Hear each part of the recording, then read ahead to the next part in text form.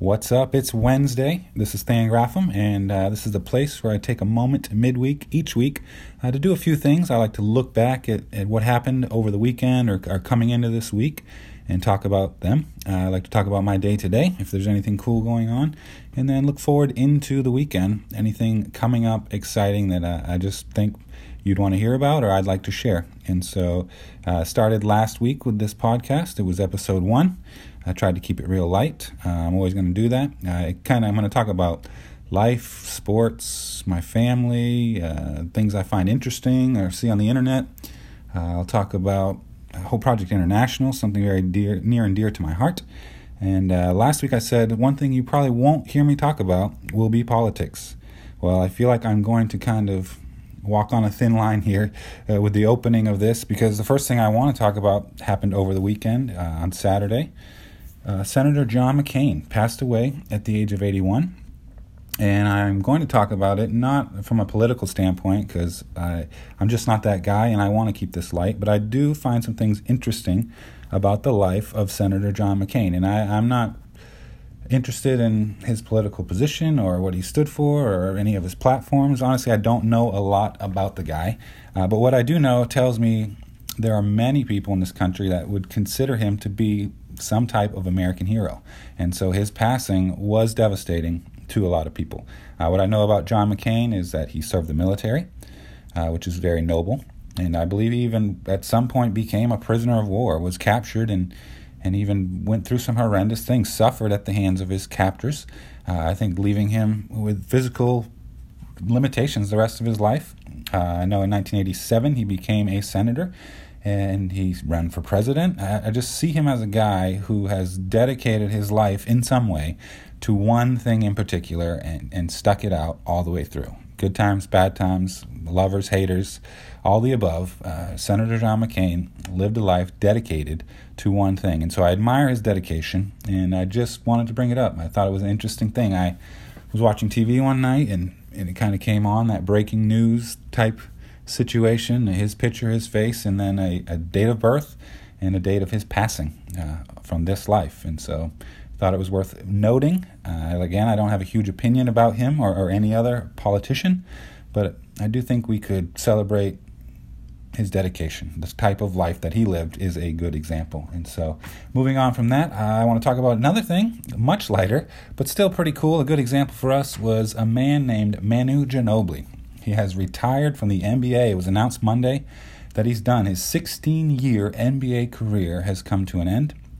And his career as an athlete, as a pro basketball player, is actually 23 years long. And this guy has played the game for a long time. And something I found interesting immediately, some of the things coming out about him, is that he's one of 2 people in the world, ever, in history, to be an NBA champion, win a EuroLeague title, and an Olympic gold medalist. And so that's, when you're talking about a career in sports, it doesn't get much better than that. To win championships in multiple leagues and to represent your country for a gold medal is just about the top of the line for him.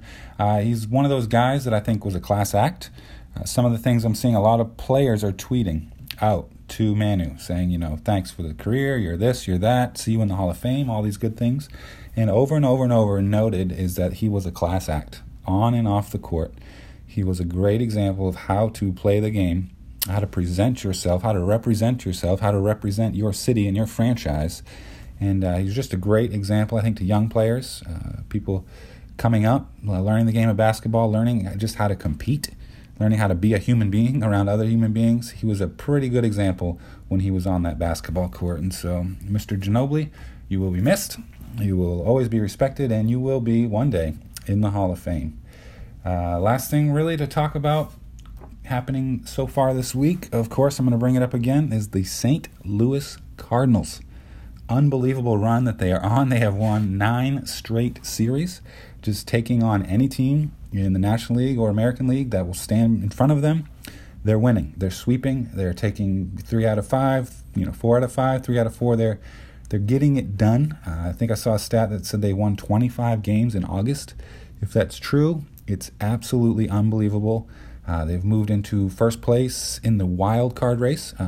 couple games back from the Cubs if they want to go for that division title. I don't think they need the division title, though, to continue their run and make a run at the whole thing. And so dream scenario for me would be a Cardinals-Red Sox World Series matchup. I'd be a little torn between my home team, my childhood favorite, my team. I've been a New England sports fan my entire life, and I'd be pretty torn between that and then family and friends in Ollie Marmol and his wife Amber and their child. And so we'll see what happens. Either way, I will be very excited. Going to continue watching the cards. That's kind of what's been going on this week for me. What's going on today? I found myself once again at Subculture Coffee in West Palm Beach, Florida. Kind of the downtown. I know there's a couple different Subculture Coffees around. I think they're all connected. Wandered our way back into Subculture in West Palm today. Tried another drink. Last week I had the macchiato. This week I had the cappuccino. And I got to say, both incredible. We love the atmosphere there. We love the coffee. Something that struck me as weird as last week I had a macchiato while there in a meeting a friend and someone we'd done some work with Hope Project. And then when I was leaving, I grabbed a coffee to go.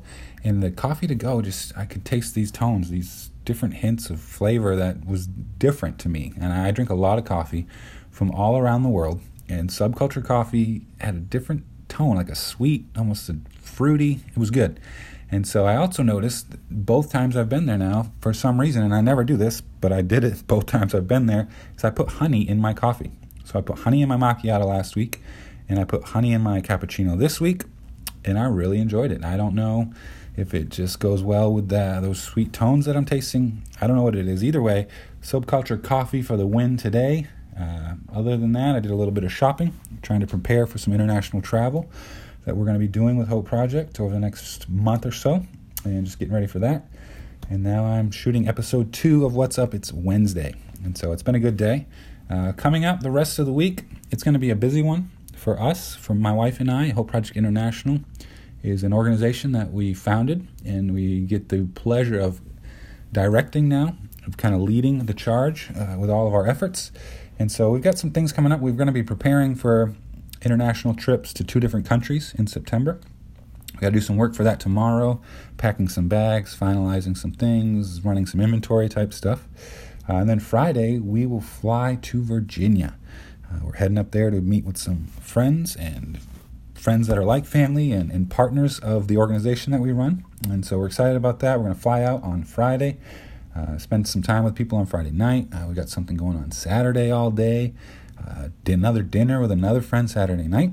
And then Sunday, I'll have the pleasure of speaking at a church in Windsor, Virginia. An incredible partner church, Elevate Church. Young congregation, young group of people that are just on fire, doing incredible things. I'm really pumped to be there because one thing this church has done over the past few years is their kids for VBS has raised money for Hope Project International, for the organization that I'm so blessed to be a part of. And the money that these kids have raised will then go to help other kids around the world. And this year, this group of kids, probably 100 of them and their leaders, raised $8,000 to help other kids around the world. And we're talking feeding kids, building houses for kids, sending kids to school, doing noble things for some of the poorest kids in the world. This group in Windsor, Virginia, has raised $8,000 to help them. And so I get to go and say thank you and hug necks and high five kids and just be a part of a vibrant community there. I'm also going to just spend more time with my wife, Megan. We get to travel. We love traveling. We love being together. It's always an adventure, and part of the adventure is going to be Tuesday night. We will get to go to a Cardinals game. We will be Cardinals versus Nationals, getting together with our friends, hopefully, the Marmals, as we're there. I'm not 100% sure yet if we're going to do the batting practice thing or just go to the game or how it's all going to work out, but we're excited to get over there and just get in that environment and have a great time. And so please keep me in your thoughts and prayers as we get the opportunity to spread the word about Hope Project International and just be with friends and family. Well, that's about it on this Wednesday. We've looked back. We've talked about today. We've looked ahead. I hope you've enjoyed it. I hope you can continue to follow along. Come back each week for the next episode. I will be back next Wednesday to say what's up.